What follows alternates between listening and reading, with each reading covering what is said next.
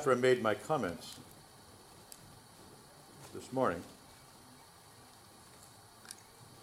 and you were reverencing the sacred cross, and I was consuming what was left of the Holy Eucharist,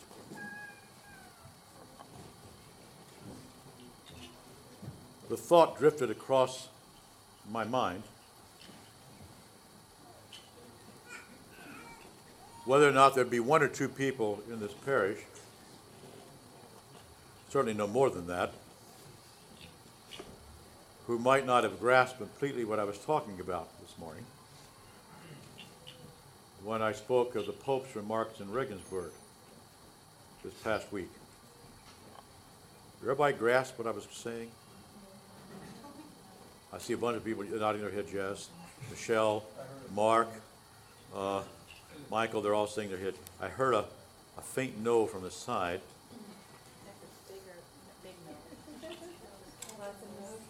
Big no from the side. But you, Julie? Voluntarism. I suspect that might be the case. I seem to have uncovered the two people in the parish for whom this.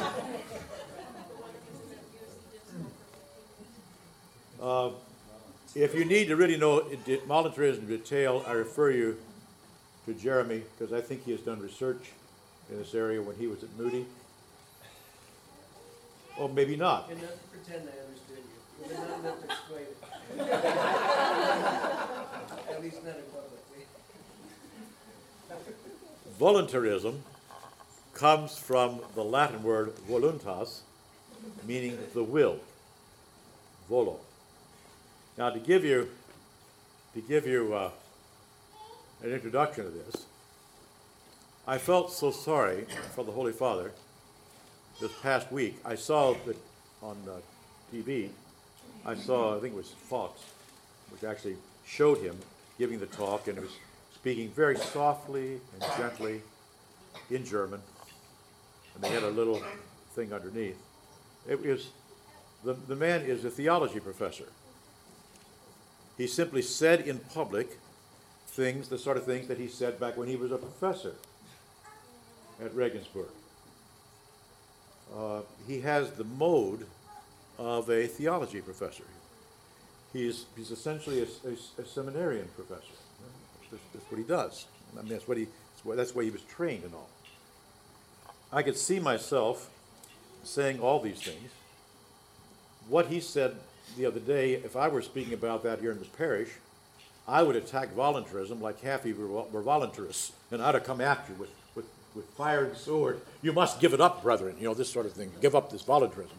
But he was saying it very sweetly, as a sweet personality, saying it very sweetly and so forth. And then by way of illustration, toward the tail end, he gives this quotation from Michael II Paleologus, with reference to Islam, which is exactly the sort of illustration I would give if I were lecturing on this subject in a class. But of course, CNN is right there in his face, and New York Times, which came out yesterday, Lee Pottles showed me this in the airport yesterday, the New York Times, yesterday, on the front page, insisted that he apologize immediately to Islam. The Times of London is the only journal I've found so far that had the foggiest idea of what was going on. Now, there would be some others. But the Times of London went right to the heart of the thing. He's not saying anything about Islam. He's talking about Western rationalism and the divorce of reason from supra-rational and sub-rational perceptions of truth. Let's come back to voluntarism. I have written on this in an illustrious journal several times. Let me ask you this question. It was a hot question among the scholastics of the 13th through the 14th centuries. Not, I think, much earlier, although the question itself is posed by Boethius. In fact, in German, it's even posed by Socrates. When God tells me, thou shalt not kill, thou shalt not commit adultery, thou shalt not steal. It means that's wrong, right? Now, the question is it wrong because God forbids me to do it? Or does he forbid me to do it because it's wrong? I'll give you a parallel example. There's a sign, I'm going down the street, there's a sign saying, one way. Now, is it wrong to turn right on that street, and therefore it's forbidden by law? Or is it wrong because it's forbidden by law? Take a one-way street, any one-way street in Chicago. The city ordinance of Chicago says you must go northwest on this street. You may not go southeast. Yes, Chris. Father, is that another way of saying, or would it be another way to say the same thing? To ask the question, is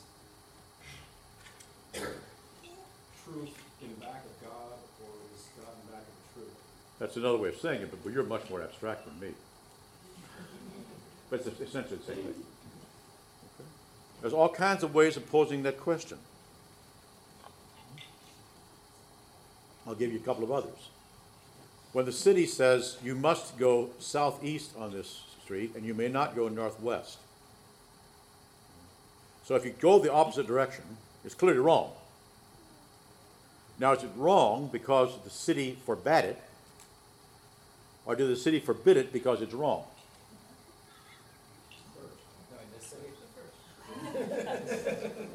I think it's pretty obvious to everybody here. We don't expect such metaphysical perceptions of the city council of Chicago. In other words, it's only wrong because it's forbidden. There's nothing particularly intrinsically wrong with doing it. It's wrong because it's forbidden.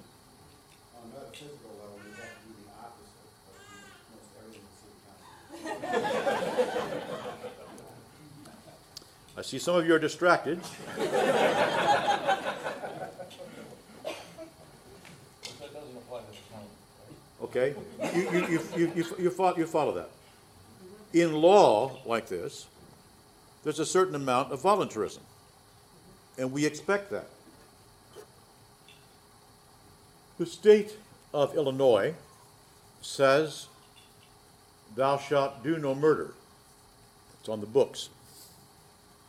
You cannot take the life of an innocent person. You be prosecuted for it. Let me pose the same question for you. Is it wrong because the state of Illinois says it's wrong? Or does the state of Illinois say it's wrong because it's wrong? You see, there's a difference there, isn't it? You are crediting the state of Illinois with a perception of truth, and then it's basing its law on the truth. In this particular case, and lots of cases,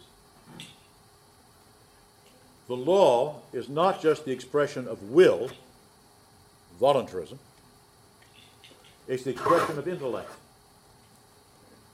And will as the servant of intellect. The state of Illinois says, having examined the question carefully, we have decided that murder is intrinsically wrong, and therefore we have a law on the books that says you may not do it. See, that's not voluntarism.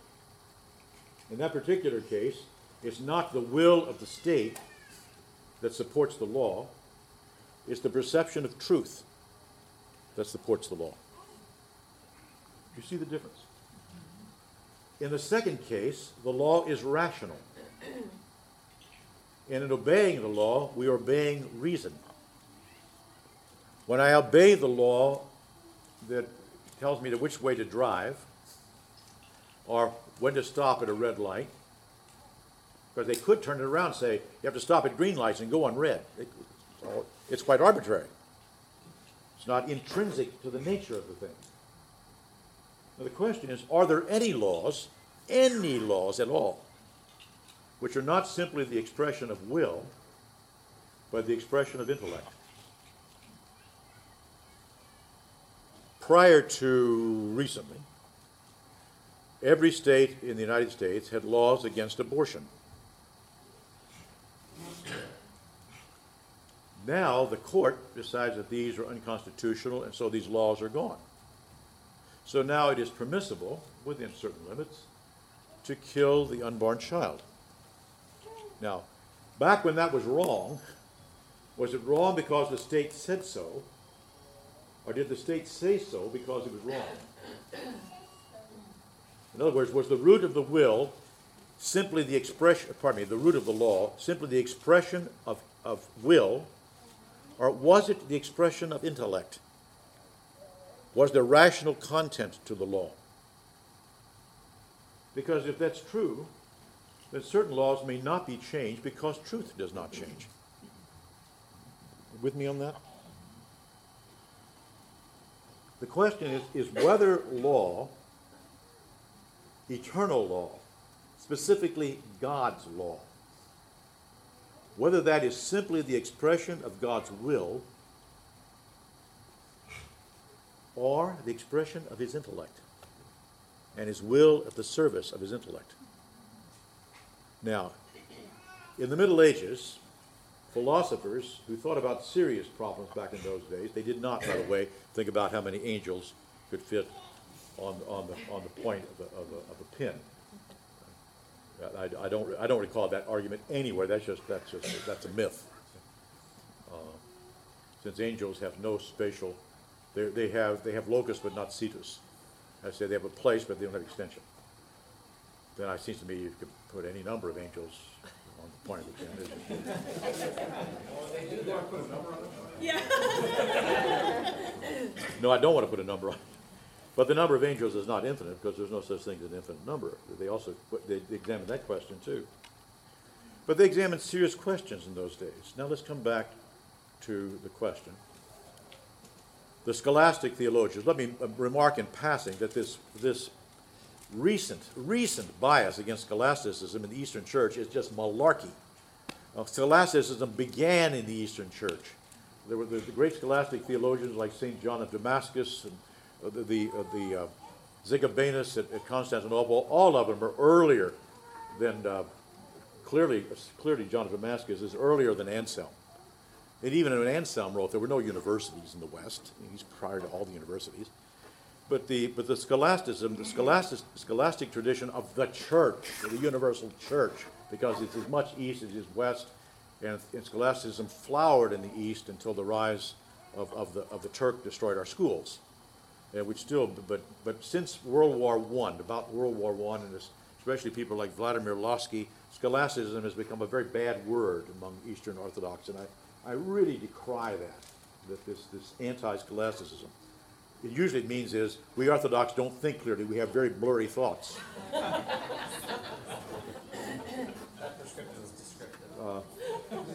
Well, anybody, what that usually means is I've read Maximus the Confessor and I can't understand him. Well, that's different. To think that Maximus the Confessor thought blurry thoughts, you just haven't read Maximus the Confessor, you know. The work is called The Ambigua because we find it hard to understand, not because it's ambiguous. Anyway, come back to the scholastic debate that took place between Oxford and Paris at the end of the 13th and the beginning of the 14th century. The major light in Oxford was a man by the name of Duns Scotus. Major light in Paris, somewhat earlier, is a man by the name of Thomas Aquinas. Both of them very, very clear thinkers, sort of waiting for a German like Joseph Ratzinger to compare them. Although I can name an Irishman who's been comparing them for years. Polycarp. I just wanted to add something. Don't you have a mug that says something with the cardinal on Yes, I do. I have a picture of Cardinal Ratzinger back when he was a cardinal, and underneath it says the Cardinal Ratzinger Fan Club. There is such a thing, and I really do belong to it. Well, underneath it says putting the smack down on heresy since 1981. You have that too? Putting the smack down on heresy since 1981. That's a coffee mug that I drink from. The day he was elected Pope, I immediately ordered the big beer mug that has the same thing. Thomas Aquinas said, when God says, thou shalt do no murder, thou shalt not commit adultery, thou shalt not steal, thou shalt not bear false witness, God forbids those things because they're wrong. In other words, there's a cause and effect operation. Therefore, the law itself is understandable. It has an intrinsic intelligibility. Aristotle says that understanding is the perception of the relationship between cause and effect. To understand something is to know it in its causes. And then he goes on to distinguish 4 different ways which you do that, which are the 4 causes of Aristotle. But the perception of cause and effect, the understanding of things in their causes, is understanding. So when I read these commandments, I don't just have a law in front of me. I have an entire system of truth about marriage, about human life, about property, about speech. In other words, the law itself expresses intelligible truth. It is not simply the expression of a blind will. Along comes, yes, go ahead, Elaine. You're probably better at this anyway. No, but what troubles me about this whole issue, and this is novelist and Voluntarism, I have trouble with this Chris's issue, that from the human perspective, does that not make truth, law, reality, true truth, an antecedent of God? Isn't that a false dichotomy if we say God's intellect is somehow separate from... I'm coming to that, darling. I'm really coming to that. Okay. Good news for the rest of us slow ones. I mean, that's why I'm coming to Duns Scotus.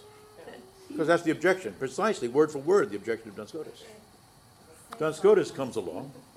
I didn't understand your question. Well, you will now. You will now. Okay? Along comes Duns Scotus, and he reads Thomas Aquinas. He says, no. He says, if you say God knows these things to be so, and therefore makes his law in this way, then God is no longer sovereign. God is determined by a truth outside himself. It would be impossible for God to say, murder is okay, adultery is okay, stealing is okay, perjury is okay.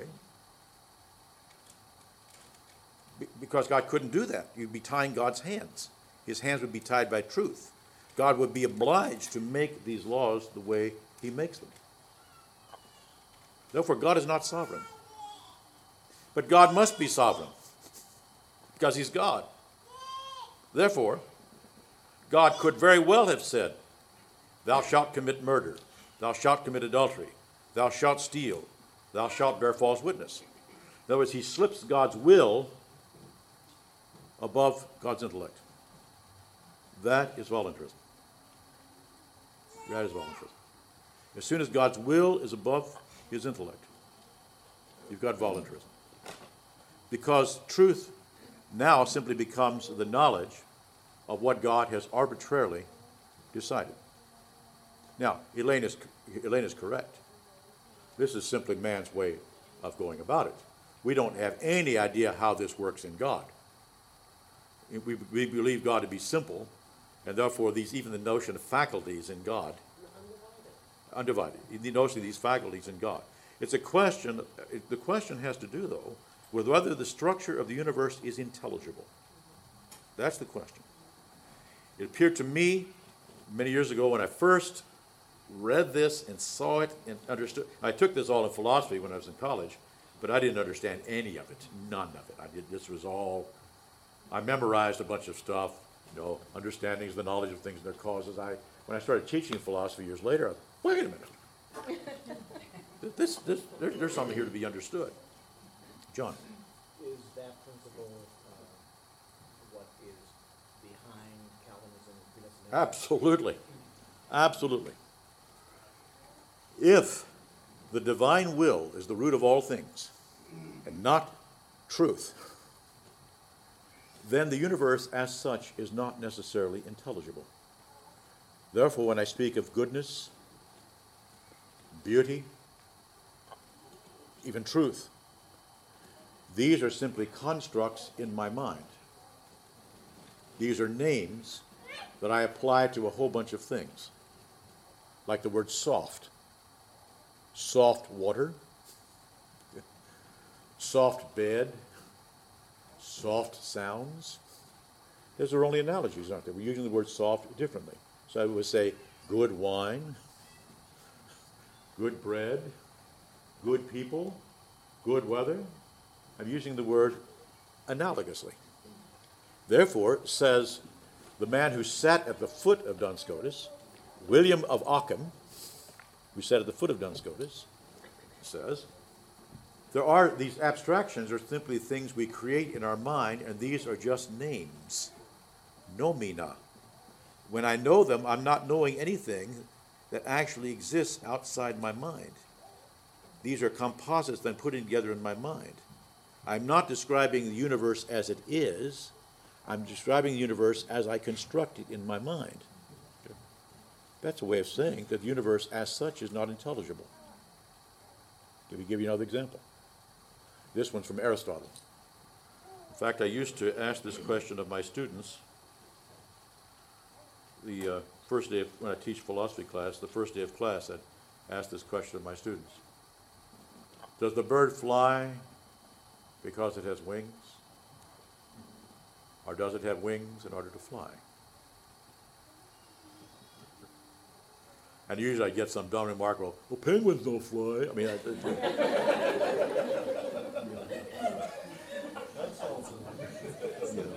which doesn't really help advance the cause at all. Or I'd get the usual thing, well, they developed these wings in order to fly so they could escape from the prey, from those who were preying on them. So they gradually developed these wings. So the first bird apparently say, you know, if I can sort of work out there a little bit, about 3 billion years from now, my ancestors will be able to go like this. Darwin will write all about it. I mean, that's Darwinism. No, Darwinism is even less than that. The bird didn't have to think anything. It just happened this way. The birds that developed wings, they got away, and so they survived. The birds that didn't develop wings, they got eaten, so they disappeared. Or we call them apes, or whatever. You know. They learn to fly. They learn to climb trees and get away from the lion, or whatever. Now come back to the question: does the bird fly because it has wings, or does it have wings in order to fly? Contemporary natural history says the bird flies because it has wings. It just worked out that way. One day the bird found himself with these wings, and he's figuring out, what in the heck can I do with them? They're there. They've evolved. My predecessors have all survived, and they've left me with these wings. Now, what am I going to do with them? Well, he tries to rotate his tires. It doesn't work very well. He tries to work on his computer. It's not good. You know, there's just the feathers get in the way. It just doesn't work. But he finds, dang, I can fly. So he flies. In other words, there's no intrinsic relationship between the wing and the flight of the bird. You with me here? There's no cause-effect relationship between the wing and the flight of the bird. There's no design in it. It is like propping open a window with a screwdriver. It just happens to work. But the screwdriver wasn't designed to prop open windows, but it does happen to work. But there's no intelligible relationship between the screwdriver or the wrench or whatever I'm using to block open the window. If you hear any heresy, Augustine, I'm counting on you to come forward. Elaine's watching me like a hawk.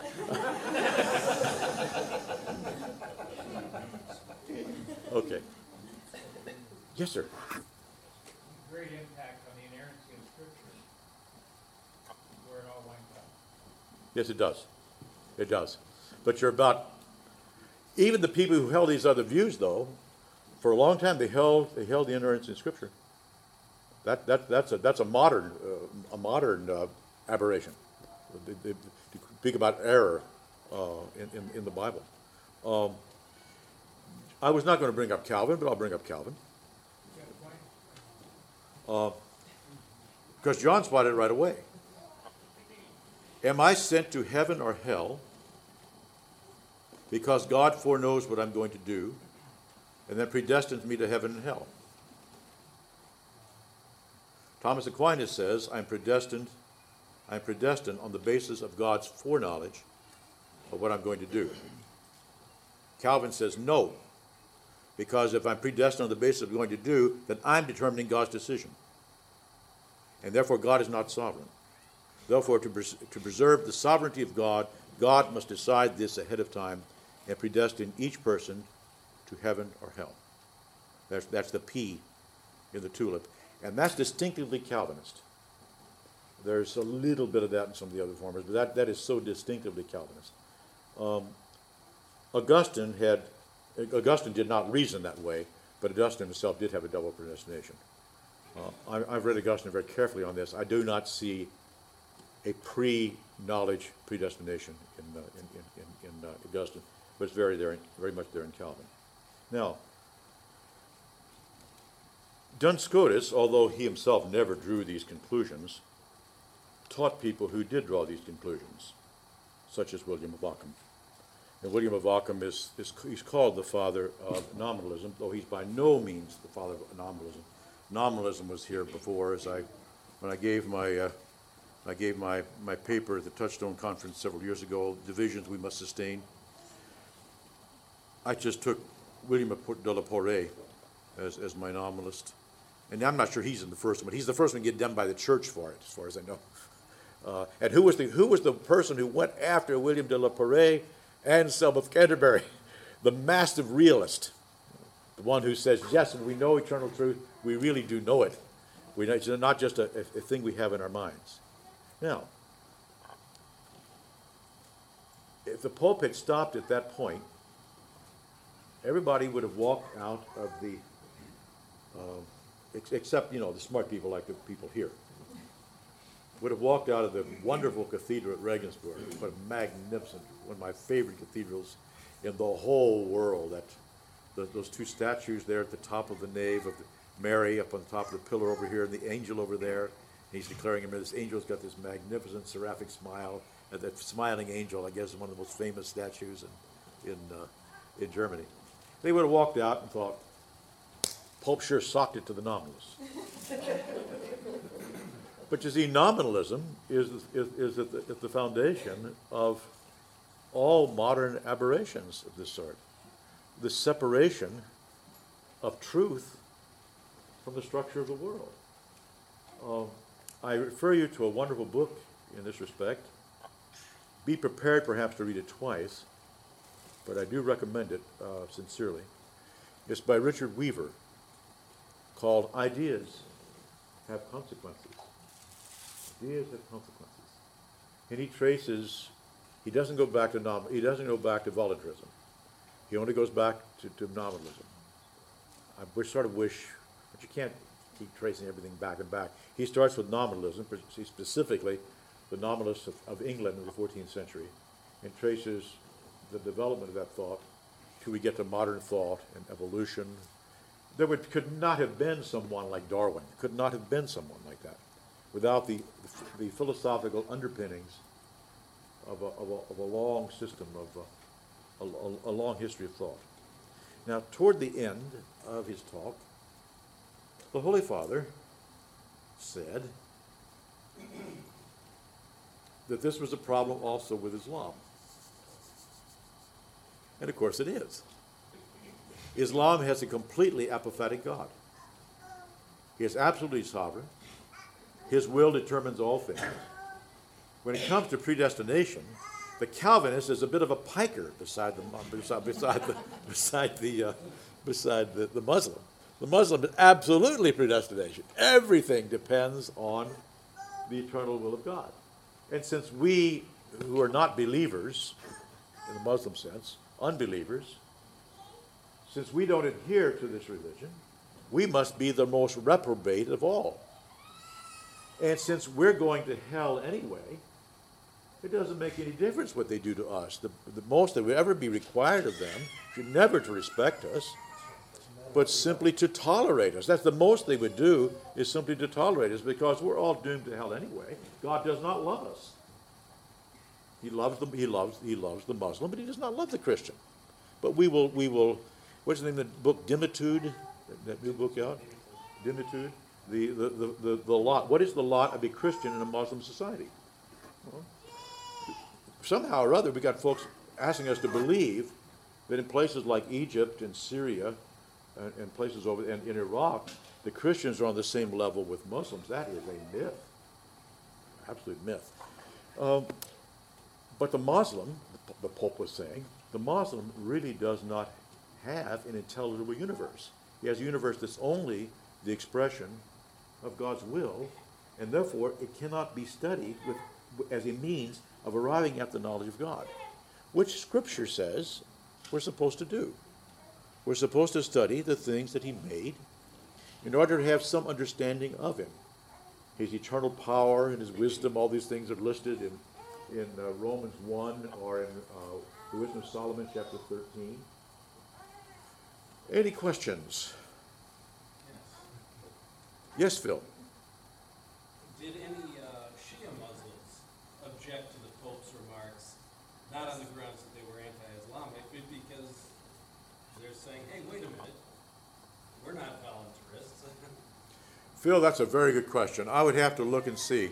The riots that I saw on TV and read about in the newspapers were mainly in Egypt. Oh, that was a pretty small demonstration in Egypt. It was covered by the networks, but it was a fairly small demonstration. I think only 100 people. But the big ones were in Gaza and in Lebanon, in Pakistan. In fact, the Pakistani Parliament met and had a resolution to condemn the Pope. Had to figure out what the. You think the city council's back? There may be something like that with respect to Turkey, because the Pope is supposed to be going to Turkey very soon, and I just wonder if he's going to be physically safe over a place like Turkey. Jeremy? Well, what is his illustration, his quote of that emperor? It was a dialogue, a 14th century dialogue, shortly before the downfall of Constantinople, between Michael II Palaeologus, the Roman emperor. They keep calling him the Byzantine emperor. They never call themselves Byzantine. They call themselves Romans. The Roman emperor at Byzantium, called Michael II Palaeologus, and a Persian philosopher. And they're dialoguing about the contributions of Islam and Christianity to the culture of the world. And Michael II Palaeologus, of course, the Persian is talking about the wonderful contributions that Islam has made to the world. Palaeologus is going the opposite. You didn't make any wonderful contributions at all. Everything good you ever did, you got from the Greeks, which is true. Aristotle, for example, Plato. Everything good you ever had, you got from the Greeks. In fact, what did you ever bring except fire and the sword and rapine? That's all you were brought. The Pope cited this, and he said this is. He says it's sort of startlingly direct, or something like that. Brusque. Startlingly brusque. But he did not say, he didn't condemn it. Didn't condemn it. He didn't define it, he just said he's brusque. It was startlingly brusque. Now, a whole bunch of us think the Pope was spot on. And this needed to be said a long time earlier. And how does that relate to what he was saying? Because he was talking about nominalism and whether you have an intelligible or unintelligible universe. And he says this came to a head in this dialogue between the Persian and the Greek, the Byzantine emperor. The one had an intelligible universe and the other didn't. And the Persian is saying, we Muslims contributed many great things to civilization. And the Greek is saying, no, you didn't. Everything good you ever did, you got from us Greeks. All you ever really brought on the world was a bunch of trouble. That's the part he quoted. Because he's a professor. Professors do that. I have said things like that much stronger than that. In fact, here I think I've said things much stronger. But certainly back when I taught in philosophy class, I said much stronger things than that. But the students writing it down dutifully because they're going to have to answer it back when they get the exam. But once in a great while, I would have students protest, particularly comments made on abortion, on the Equal Rights Amendment, and some other things on which I expressed strong views. And I had people going to the dean to complain about me, bringing charges against me, and things of this sort. I can tell you one instance where I was lecturing on the books of Samuel, and I had a section of the course was 3 or 4 weeks. It was on the women in the books of Samuel. In the course of it, apropos of I don't know what, I cited Mary Wollstonecraft. You know who Mary Wollstonecraft was? Who wrote the treatise on the liberation of women. I cited her favorably. Mary Wollstonecraft was the mother of Mary Shelley, the one who wrote the famous story, Frankenstein. Anyway, I cited Mary Wollstonecraft to this effect. Mary Wollstonecraft says that if a civilization is not sufficiently advanced economically, that it can afford to give equal education to men and to women, reason dictates they should give the better education to the women because they're the ones who educate the children. I like that idea. That idea is rational, coherent. If you can't afford to educate everybody, at least educate the women because they're the ones who teach little children. So you want them better educated. That's what the Aga Khan said. I didn't know that. But anyway, I said that in class. Sure enough, a female student went off to the dean, filed charges that I had said women should not be educated unless they're going to have kids.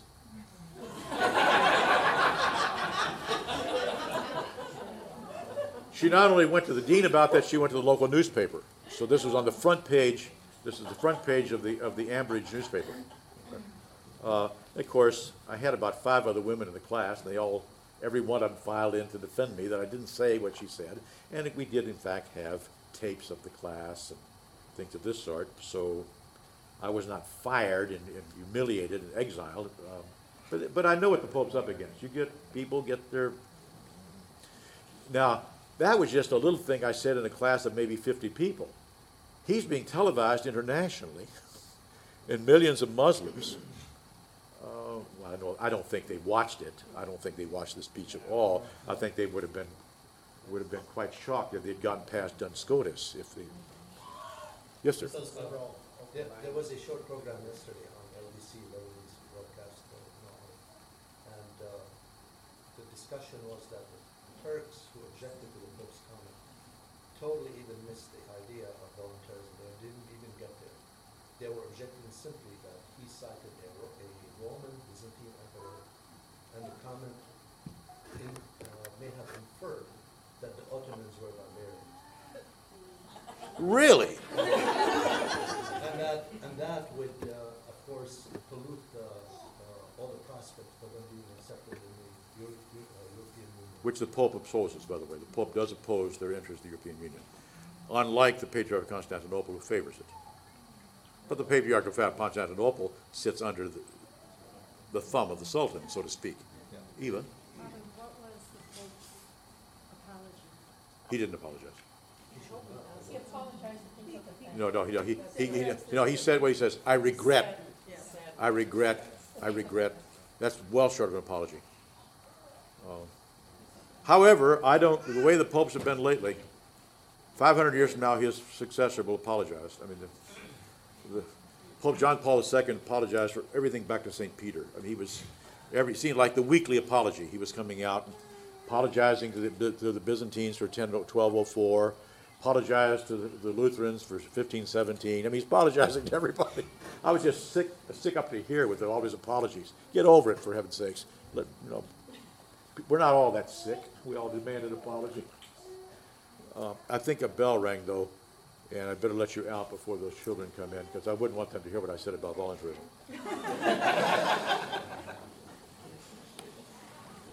Glory to the Father, and to the Son, and to the Holy Spirit, now and ever, and unto ages of ages. Amen.